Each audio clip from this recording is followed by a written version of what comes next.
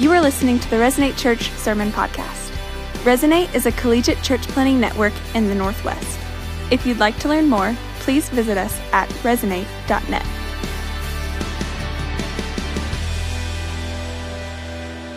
Well, yeah, good to see you. My name is Josh, and I'm one of the pastors here. Last week, we started a series in the book of Jonah, and we're going to continue that for the next few weeks. And the book of Jonah is a small book in the Old Testament, primarily focused on a prophet named Jonah. And as we got into it last week, I started to think, man, what a glorious story this is, how fun this is, how engaging this is. And then I also started to think of all the pictures I have when I think about the book of Jonah. So I bet most of you in this room, if not all of you in this room, whether you have church background or not, know the story of Jonah before it was told to you. So if I were to ask you how many of you know the story of Jonah, show of hands, probably 100% of you would say, I know that story. But then if I asked how many of you have read it multiple times, thoroughly thought through it and asked how does it apply to my life, less of us might raise our hand for that question. And here's why. Most of us know the story of Jonah being about a guy and a fish. A guy and a fish. That's primarily what the story is told to us about. Yesterday, I was at a coffee shop, and there was 3 people sitting behind me, and I was doing that thing where like I had in headphones, but I didn't have any music on in my headphones, so I could listen to what they were saying. Am I the only one? You've done it. Don't lie. Okay, so I was doing that thing, and they were talking about Jesus. They were talking about Christianity, and one of them didn't seem to believe, and one of them did, and the third person was awkwardly sitting there. I couldn't figure out what they were doing. But I was listening, and throughout the course of the conversation, they were covering creation and all sorts of questions that the Christian faith has to answer. And the guy that seemed like he wasn't a believer mentioned Jonah. He said, yeah, what about that story in the Bible about the fish and the guy, and the guy gets swallowed by the fish? How do you explain that story? And so then the guy tries to explain the story of the guy getting swallowed by the fish. And again, I was like, it's a story about a fish. That's what all of us know. If you have church background growing up, this is called the Veggie Tales effect. So the people that just like ha-ha'd a little bit right there, those people have a lot of church background. And they grew up watching a cartoon. I was actually hoping there would be silence at that joke, because that would be a lot more encouraging for the life of our church. But the fact that you laughed means that you know about a little tomato and a little cucumber that told you Bible stories that primarily ended with be nice, little kids. Like generally, that's what it was. Like be kind to one another. So the Veggie Tale effect, the kid story effect, if you Googled Jonah, you would see a big fish. That's what you would see. But listen, that's actually not helping us. And here's why. The story of Jonah is 4 chapters, and there are 2 verses about a fish in the whole story. 2 verses. 2, not 3, 2 verses about a fish in the whole story. But when we look at the story, we go, this is a story about a fish and a guy, and we make the fish the focus. So listen, the fish, the whale, whatever you want to say it is not the focus of the story. If you're teaching your kids the story of Jonah, don't focus on the fish. Focus on the fact that if you're disobedient to God, you'll get thrown in the ocean. Like, that's a much better focus for children to know. Be careful. And then the fish, yeah, you can bring up the fish, but he's not the focus of the story. That's really not what this is about. But often we see these stories and they almost feel like they were created to entertain us or something, which actually all of this leads to a pretty important question. Here's the question. What is the book of Jonah doing in the Bible? Why is it here? Because the Bible has a purpose. The Bible's trying to do something, and the book of Jonah is in the Bible. So what is the purpose? Because again, most of us think the purpose is about the fish, and we're saying the fish is not the focus, which leads to the question, well, what is the focus? So let me remind us of the purpose of the Bible. The purpose of the Bible is not to entertain children, which sometimes it does, sometimes it doesn't, but that's not the purpose. It's not to tell us what fish are capable of and scientifically whether or not that's possible. That's not the purpose. We can talk about that, but that's not the purpose. The purpose of the Bible is to reveal the character of God, to tell us who Jesus is, and to show us his purposes in the world, what he's like, what he's doing, and how we can enter into what God is doing in the world. That's what this story is about. So when you open the book of Jonah, you're looking at a story in God's word about a prophet. And as you get to know the story, you eventually have to ask, okay, if that's true of Jonah, and if that's what the first people heard this story to be, how can I then take that truth and apply it to my life? So here we go. Jonah 1, let's just read these first few verses. And remember, the focus isn't the fish. So Don't go there yet. And ask the question, why is this in the Bible? And what does God have to say to us? So, verse 1, the word of the Lord came to Jonah, son of Amittai. Right away, you've got God speaking to a prophet. So you're like, okay, I'm tracking. If you go to the next book of the Bible, God speaks to another prophet. Like this is pretty normal. God speaks to Jonah. Go to the great city of Nineveh and preach against it, because its wickedness has come up before me. What you would think, again, if you didn't know the story, you'd be like, okay, cool. Like God spoke to a prophet named Jonah. Awesome. So far, so good. Told him to go to this place called Nineveh. The wickedness of Nineveh is great, and God wants to bring his word to that place. You would think that verse 3 would be like, and Jonah stood up and said, yes, Lord, here I am, send me. That might happen, but verse 3 says, but Jonah ran away from the Lord and headed to Tarshish. He went down to Joppa, where he found a boat or a ship bound for that port. After paying the fare, he went aboard and sailed to Tarshish to flee from the Lord. And we showed you this last week. Where he was supposed to go was like 500 miles. He ended up trying to go 2,500 miles. He goes absolutely to the ends of the earth at that time. But again, what is this doing in the Bible? Why is this here? So stay with me. Jonah, to the people that were reading this story and would have seen this story, Jonah is the representative of the covenant people of God. He represents God's people, the Israelites, the Hebrews, and he is the one put forward as the representative of this people group. So the covenant people of God had been told to do something when they got the covenant. If you remember all the way back to Genesis chapter 12, God calls Abraham, gives him a covenant. And what's that covenant? I'm going to bless you so that you can be a blessing. I'm going to use you so that my name might be made great among the nations. Look up at the stars in the sky, Abraham. That's how many descendants you're going to have. Look at the sand on the shore. That's how much I'm going to bless you, and you're going to be a blessing. That's how much I'm going to use you and the people that come from you to create a new covenant people through all people in the world. And so in the story, that's what's being happened. God is going to use this people to bless others. And Jonah is one of these people. But God surveys the world in the story, and he sees a horrible thing coming up out of the city of Nineveh. Nineveh is the capital city of the Assyrian Empire, and he wants them to be preached to. He wants them to come to repentance. But then Jonah flees to the end of the known world, and that's where the story gets fun. He gets on a boat. He gets thrown off the boat because of the storm. The big fish takes him. He stays in the big fish for all of chapter 2. He gets spit out. The same thing is told of him again. Hey, you're going to go and you're going to preach to the Ninevites. And you read about this, then they has a revival. Then he's under a tree for a little bit. And if you study the story, here's where it gets interesting.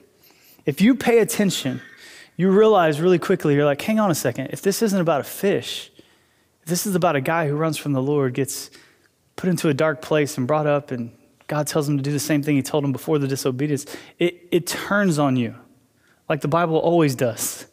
It turns on you, and you start to ask the question, hang on a second, this isn't just a cute story. This is about me. This is not a harmless, cute tale. This is a story riddled with pride and hatred and fear and hypocrisy and racism.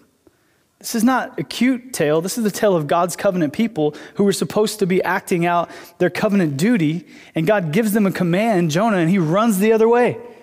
And you go very quickly, hang on a second, if that's true of Jonah, how does that apply to me? If that's a representative of God's covenant people, and we, the church, are now God's covenant people, and this is what happened in his story, how does this apply to my story? Well, it does not take long. Like verse 1, the word of the Lord came to Jonah and said, go. And right away you go, hang on a second, that sounds familiar. So right away, the word of the Lord has come to every follower of Jesus and said, go. That's the same news for us. The word of the Lord has come to us and said, go, really practically, right now where you are, go and be a person who is blessed to be a blessing. Be a person who sees themselves as a part of God's mission to bring good in all the places you find yourself in. Go to these places. Wherever you are, whatever you're doing, you're called to that place. You've been sent to that place. Go, go, go, go, go. We talk about this all the time. We talk about this in church planting. We talk about this on trips. We celebrate this. Listen, we film stories of people who say yes to going to where God's called them to go. We love to tell those stories because they're so beautiful and so fulfilling and so enriching. And that's what we want to be the narrative of our church, is people saying yes when God says go. When God says go, we say yes. When God says go, we say yes. That's what we want to be the story. So we celebrate that all the time. But that's not this story. This story God says go, and Jonah says no. So we have a disobedience story here. And listen, I submit to you, we don't talk about those as much. That's much trickier, that's much touchier. That's all up in your business, right? Because if God says go and you're disobeying, the last thing you want to do is film a testimony video about why you're disobeying, right? After service today, we'd like to take volunteers. We have a video camera set up in the lobby. You're going to walk by and tell us why you're actively going against God's call in your life. Anybody want to do that video? No, we're going to celebrate disobedience. No, we don't. That's harder. It's much harder, but that's the story here. Then you ask the question, why is he disobeying? If that's what Jonah's doing, what's led him to disobey? And it's not hard to see that Jonah is disobeying God and going to the Ninevites to share his word because Jonah does not have God's heart for the Ninevites. Jonah does not have God's understanding of what God's doing in the world, and he doesn't have that at all. And simply to apply that to us again, most of the time we disobey. When God says go, we disobey because we likely don't have God's heart on that subject. God has sent us to do something. We don't have his heart, so we end up going the other way. And so when I say we don't have God's heart, here's what I mean. I mean God wants all people to become his covenant people. There is no one too far. There is no one too bad. There is no one too distant. That God is sending his covenant people, the church, to be a blessing to the world because they've been blessed as the church. And he wants all people to become his covenant people. And that's what he has a heart for in all the world. So God has a heart for the people around you, and he sent you to those people. And then even bigger than that, futuristically, God has a plan for you. He's got a design for you. He wants you to walk in some future things that is going to take risk and it's going to call you to obey. And when Jonah finally does obey, revival breaks out in the city of Nineveh. It breaks out in the city. Like they put sackcloth and ashes on the animals. I don't know the last time you had like a massive conversion experience in your house and you like changed your dog's appearance to show like salvation has come to our house. Even my dogs are wearing sackcloth and ashes because of how transformational this has been in my life. That's what happens in the city of Nineveh. And you would think at that part of the story, Jonah would be like, oh, okay, sorry about that, God. Turned out I didn't have your heart. And I went and I did the thing you asked me to do. And everybody, like, revival broke out. And now I have your heart. Oh, man, missed it. I repent, my bad. That's not what happens. Jonah disobeyed the Lord even when he was obeying the Lord. He disobeys again, and you go, how did Jonah not have God's heart? Jonah didn't have God's heart because Jonah was a nationalist. He was a tribalist. Ultimately, he was a racist. He did not want salvation to go to the Ninevites. He wanted it to stay among the Israelites. You go, Josh, how do you know that's true? Chapter 4, verse 1. After revival has broke out in Nineveh, verse 1 says, But to Jonah, this revival seemed very wrong, and he became angry. He prayed to the Lord, isn't this what I said to you, Lord, while I was still at home? This is why I tried to foretell by fleeing to Tarshish. I knew that you were gracious and a compassionate God, slow to anger and abounding in love, a God who relents from sin and calamity. Now, Lord, take away my life, for it is better for me to die than to live. Jonah says this, I would rather die than watch you bring salvation on my enemies. So what do you do when God loves the people you hate? What do you do when God has a word for the people you hate? What do you do when God wants to use you to be sent to the people you hate? Jonah didn't want to go because he thought that salvation belonged to the Israelites only, and he misunderstood God's covenant people being sent into the world to make more covenant people. And so one of the Bible commentators said this. He said the book of Jonah is a story of God educating a racist prophet about his will for all people. That's what this story is about. Jonah wanted their doom, and God wanted their sonship and become his sons and daughters, and Jonah wanted the calamity of God to come on them. So it's really hard for Jonah to have God's heart, and it's really hard for Jonah to want to bless people when Jonah in his heart hated those people and wanted those people to be cursed. You can't have goodwill towards someone when those people are your enemies. And so Jonah comes along and says, I'm a Hebrew, and I don't want others who aren't Hebrews to experience the goodness and the grace of God. I think I'm better than them. That's the story. And you look at your life and you go, okay, if this is a story about racism, if this is a story about classism, superiority, however you want to frame this thing, if that's what the story is about, then you have to ask the question, is this happening in my heart? Is this happening around me? What does this look like? How do I respond to this? What does this feel like? And as I was reading through this, I immediately thought of my freshman year in college. I was at a Baptist university, and I shared a bathroom. So I had a suite mate who was an African-American guy, and I lived here, and he lived here, and we shared a bathroom. And my freshman ministry, I took a class called Intro to Ministry. Yeah, it's a very boring class. But I took an Intro to Ministry class, and our year project was, mine was on worship. I wanted to be a worship leader, and so I was going to put on an event showcasing like 5 different kinds of worship at this church that I went to. And so it was a Sunday night, and we were going to have more traditional worship, like with an organ. We were going to do some a cappella singing. We were going to have like a rock band with like lasers and like smoke and like you can't see anything like that, like what we do here. And so, unfortunately, we should...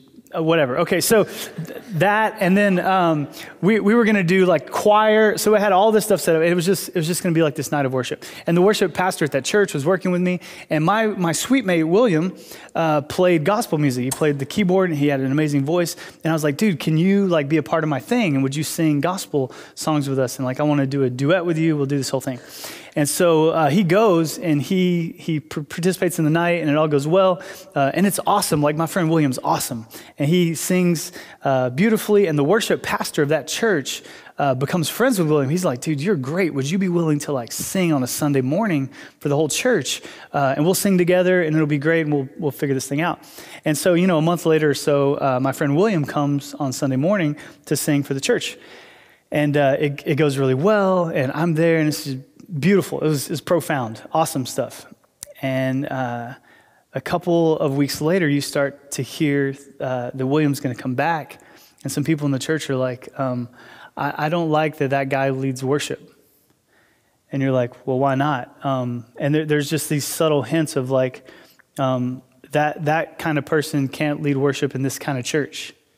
You're like, what kind of person is William? He's just a Baptist college student who sings worship songs? No. He shouldn't be on stage. And so the worship pastor heard this. He's like, oh, if you do that, I'm going to bring him back like 3 weeks in a row. So brought him back like 3 weeks in a row, which, again, whatever. I'm just telling you what happened. And then we had like to have a meeting for the church. The church gathers together, and like people start to fight over whether or not William can lead worship in this church.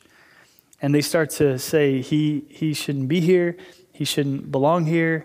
And we're like in a service where people are yelling at it. Like imagine like a business meeting where people are yelling at each other. And one guy calls the pastor out like, hey, pastor, you should step up and you should lead this thing. This isn't right. And another guy steps up and is like, you don't talk to my pastor that way. And another guy says, you tell your pastor to quit being a racist. It's like, it was the greatest business meeting I've ever been to in my whole life. Never have I been a part of a church meeting that was that fun. And terrible and heartbreaking at the same time. So anyways, the worship pastor ends up resigning from the church. He's like, if this is what's going to happen here, I can't work here anymore. I ended up going to a different church. And so this whole thing went down because that kind of person can't lead worship in our church. That kind of person can't lead worship in our church. I feel uncomfortable with those kind of people. That's the terminology that speaks to a heart condition that Jonah had. I don't believe God could do something with that kind of group. And so you start to put that over any kind of ministry, and you start to ask yourself the question like, can you do homeless ministry, or is that like hard for you because those kind of people? Or can you do ministry to widows, or that kind of people make you feel uncomfortable? Can you do ministry to lower income families, or is that hard for you? Can you do ministry to high income families, or do you feel like those people don't belong? Can you do orphan care, or do you have some stuff in your heart against that? I remember us, when we adopted our little girl from China, there were some people in our family that was like, the subtlety of it is what's so heartbreaking. They would say things to us like, I don't know how you guys can adopt from another country and love that kid like it's your own kid.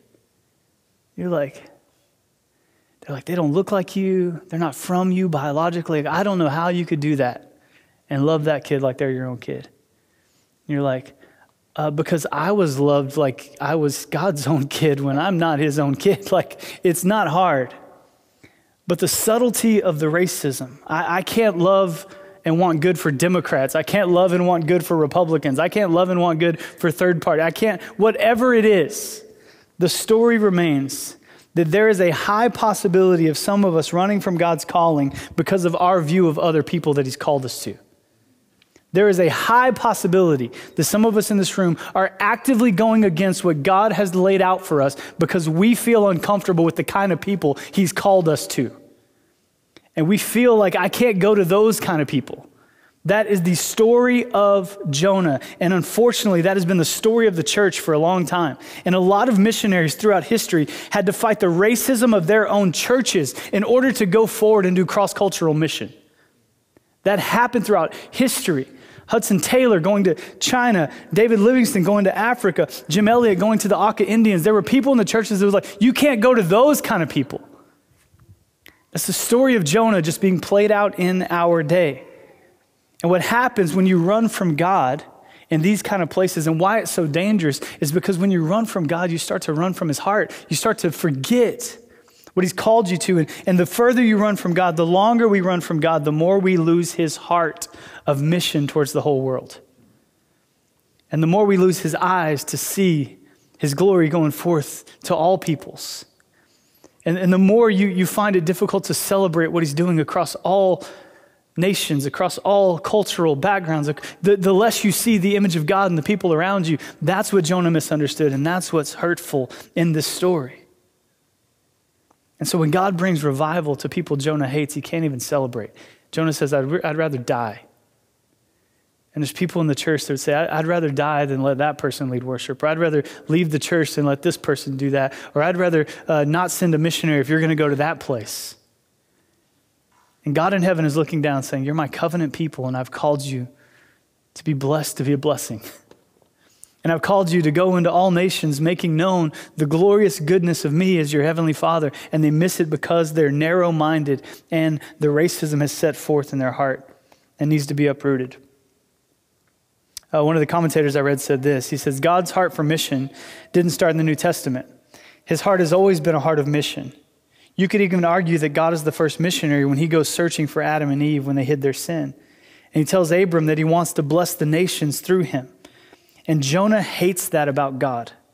For Jonah, it is right and proper for God to only be merciful to Israel, but it is not right and proper for God to show mercy to anyone else. That has to be uprooted. That has to be uprooted and repented of if we want to get God's heart. So you go, okay, Josh, maybe that's not my thing, but I am running from God. And I think any of us, like if I were to say, hey, are there places in your life where you're being disobedient to what God's called you to? It doesn't take long for us to say, yeah, there are some places. And honestly, there are some things in our stories that are pretty similar.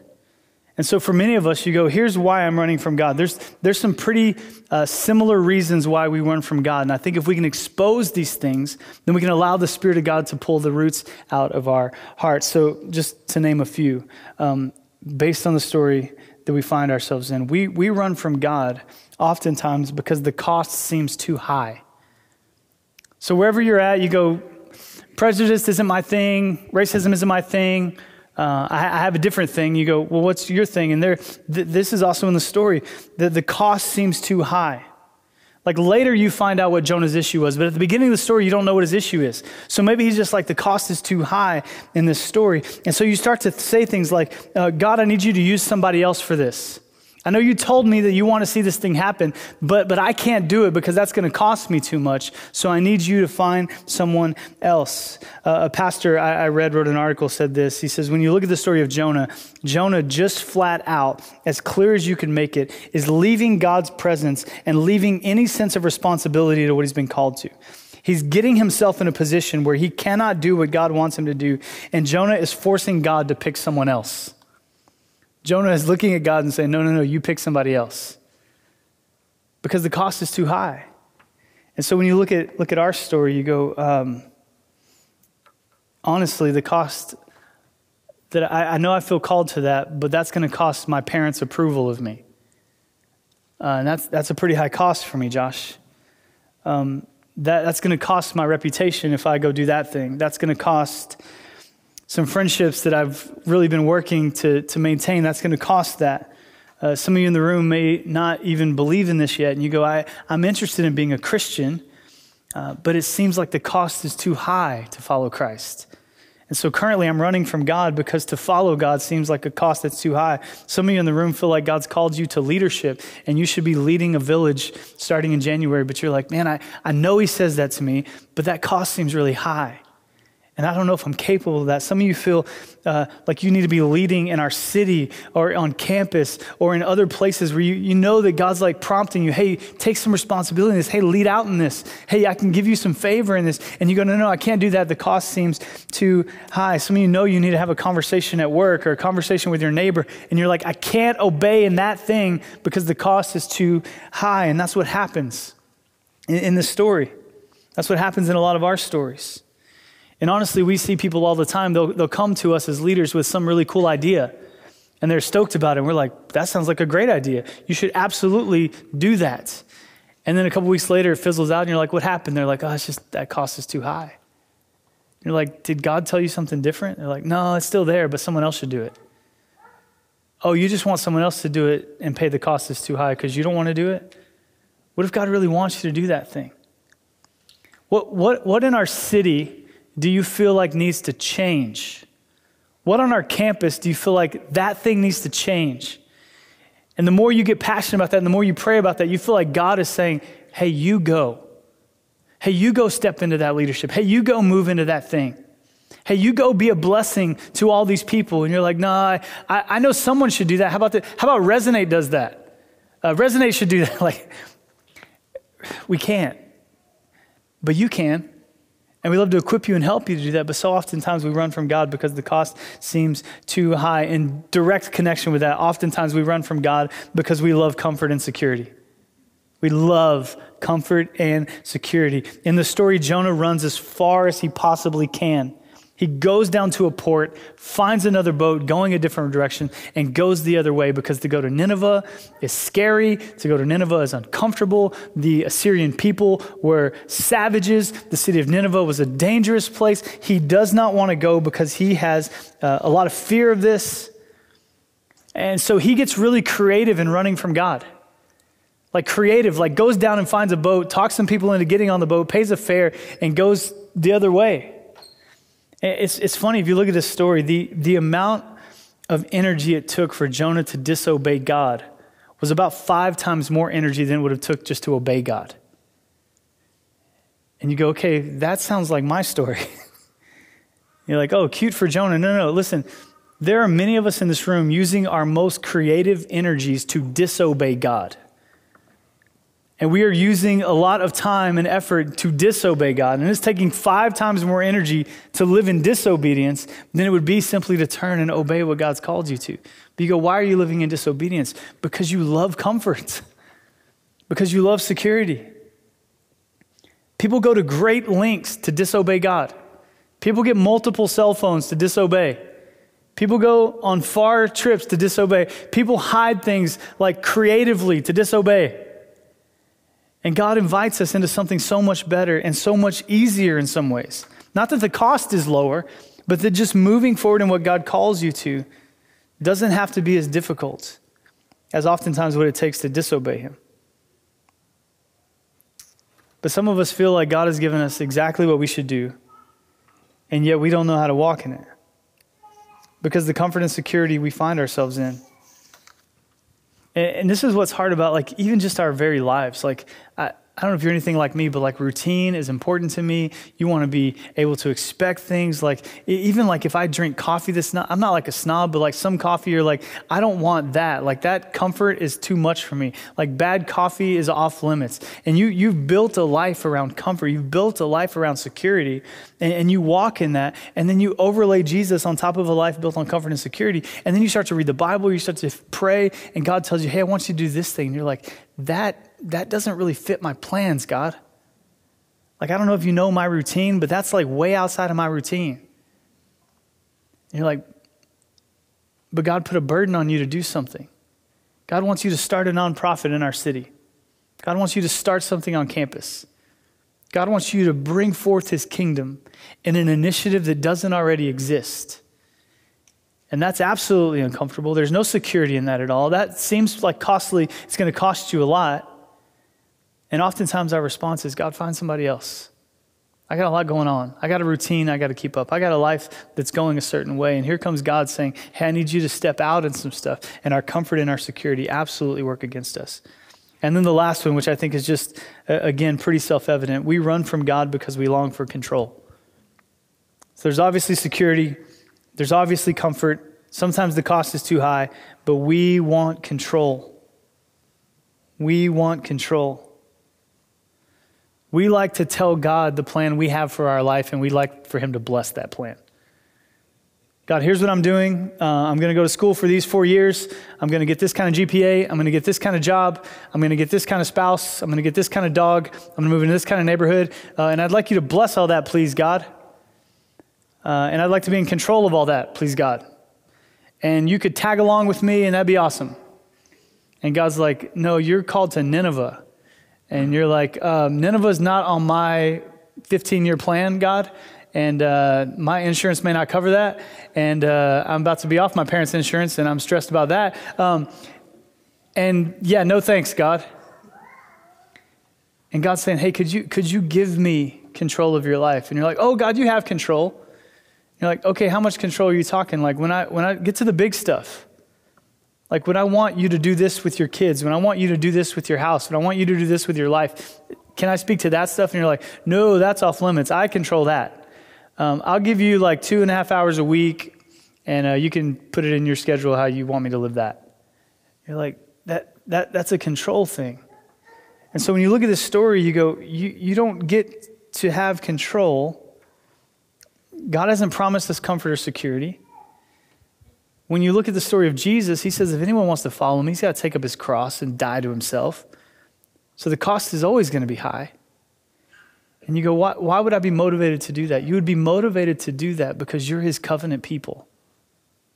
And his covenant people have been blessed to be a blessing. His covenant people have not been blessed to be comfortable. They've not been blessed to walk in security. They haven't been blessed to control their own lives. They haven't been blessed so that their cost would go down. They've been blessed so that they could leverage their life and their influence and their money and their jobs and their time to be a blessing. And Jonah forgot that, and he didn't walk in that. So he runs, thinking that he can escape God's purposes. And so maybe you find yourself there today. You're like, okay, I'm running from the Lord. I'm not walking in this. What do I do now, Josh? I can't even talk about God's call on my life because I'm actually just walking in so much disobedience that it's really hard for me to even hear from the Lord on something he might have calling for me. Because his call for me right now is like, stop sinning so much, right? And you feel like you're stuck in this to such a degree that you could never walk in the purposes of God. And this is where the fish gets fun. This is where the fish comes into the story. Because in the story here, when you run, you can miss God's purposes, but you don't escape his love. You don't escape his love. So all of us in the room, if we're running the other way, and we're on a boat headed to the other side of the world, and you know that there may be a calling for you, but right now you're operating in disobedience, and you go, I'm running from your purposes, God. This is so important. God's covenant people, you are never going to escape the love of God. And so if you want to, again, jokingly, if you want to tell this story to your kids, God loves you so much that when you are running the other way, he is willing to do miraculous, scientifically debate-worthy kind of things to ensure that he can get you back into his purposes. God is willing to rescue you and I from situations that our own disobedience created. God is willing to rescue you and I from situations that our own disobedience created. Jonah created this story. Jonah got on the boat the wrong way. Jonah got thrown into the water. But he did not escape the love of God. And the love of God is ultimately what fuels the purpose of God. What's so funny and ironic about the story is that God called Jonah to go to a group of people that weren't Hebrews so that they would see and glorify God for who he was. Where does Jonah get? On a boat with a bunch of people who aren't Hebrews.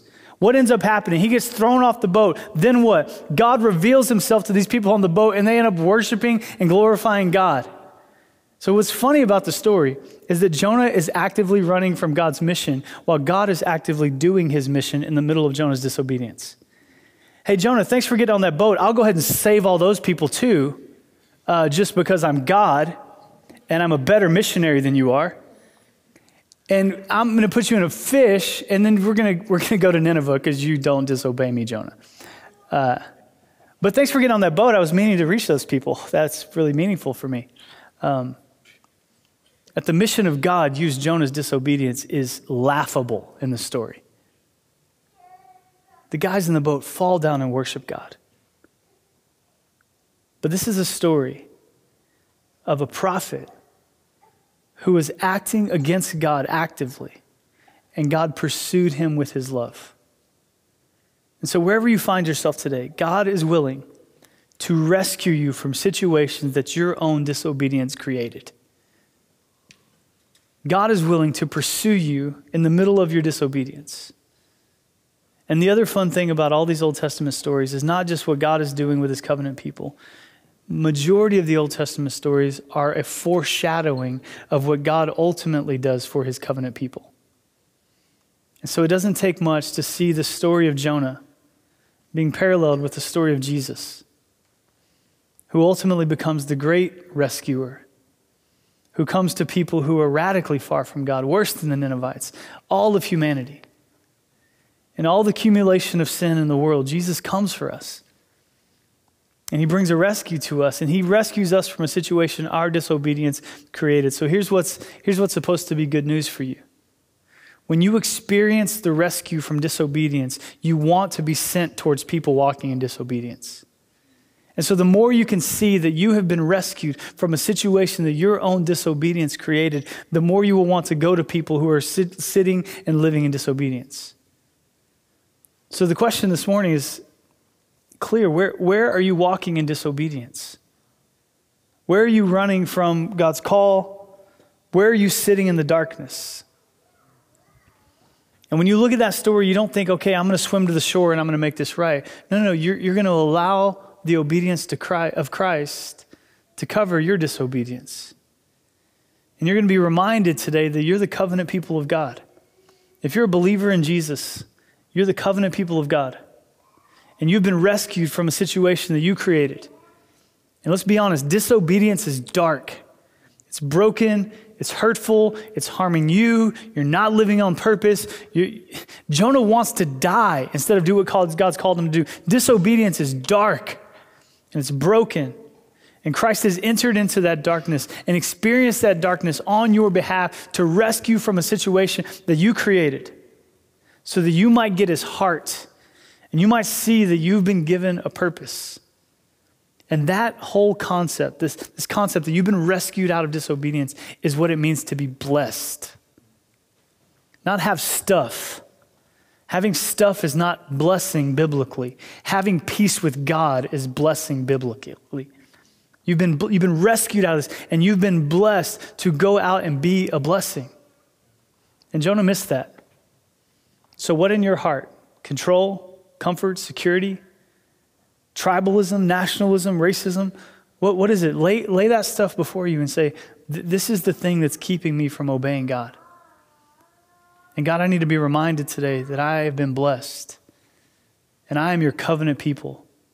And your covenant people have been called to do something in the world. And God, I'm grateful that I've been rescued. God, would you send me out into the world to be a blessing to those? And would you give me the courage to walk in what you've called me to?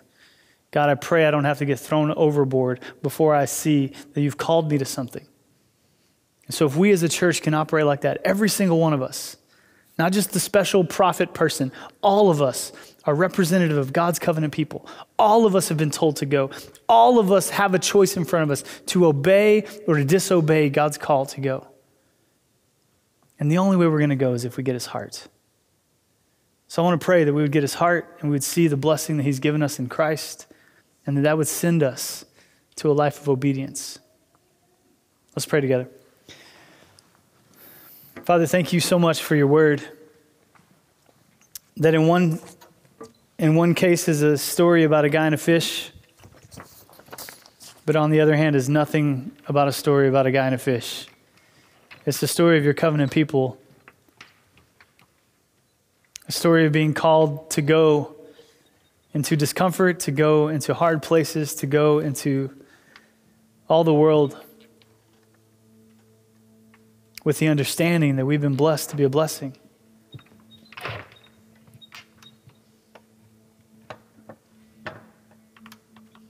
So God, it's a pretty simple ask of us today. It's probably the ask we should ask ourselves every day. Where are we disobeying? Where do we not have your heart?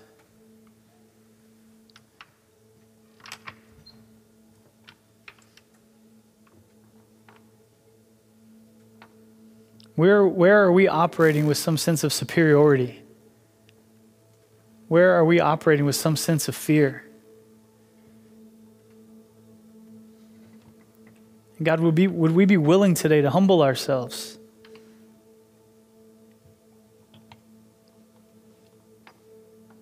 Would we be willing today to be reminded that we're your covenant people?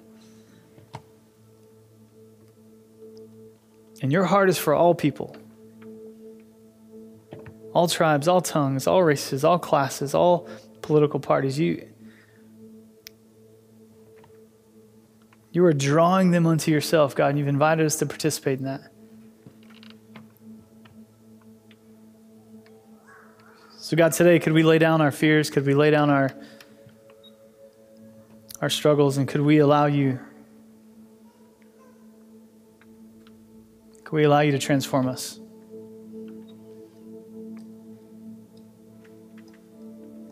God, I pray that our lives are not marked by disobedience, but by obedience. I pray that in Jesus' name. Amen. Thank you for listening to the Resonate Church Sermon Podcast. If you are a college student in the Northwest, or if you simply want to see college students come to know Jesus, please connect with us by visiting resonate.net.